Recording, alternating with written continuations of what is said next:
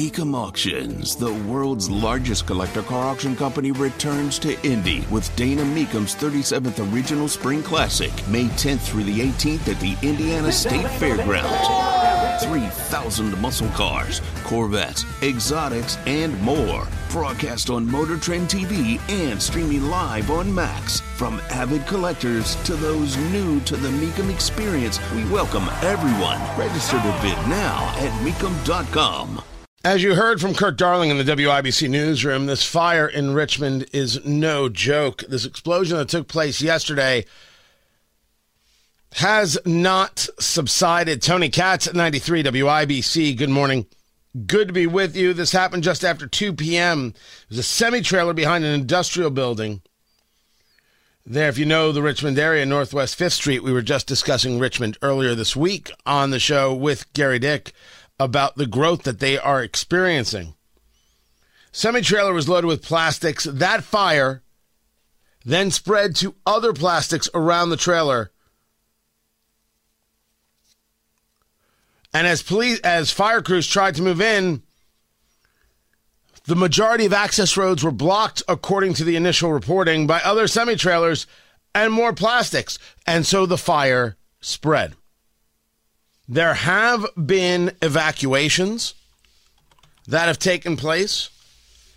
Serious concerns about air quality, just like we saw in East Palestine. I'm not saying it's the same air quality issues. There's more stories coming out of East Palestine about what it is that was experienced and what it is we were not told, and residents there were not told. But you have more than 2,000 people that have been evacuated at this moment. Richmond is about 70 miles east of Indy, right there on the border, or close to the border, with Ohio. Now, the evacuation order applies to residents and persons within a half-mile radius of the fire. Those outside that area were advised to keep windows closed and pets inside. There's nothing. I mean, it's weird. I was going to say there's nothing to do, but there's always something to do. If there is something that the people of Richmond just need to know what that is. Just need to know what that is. According to the Indiana State Fire Marshal, speaking to with a quote from Fox 59, the smoke is definitely toxic, and that this fire is going to burn for a few days. Now, that can change, but this is what we're keeping our eyes on. This is Richmond. This is a 70 miles straight shot due east, just there, getting very close to the Ohio border.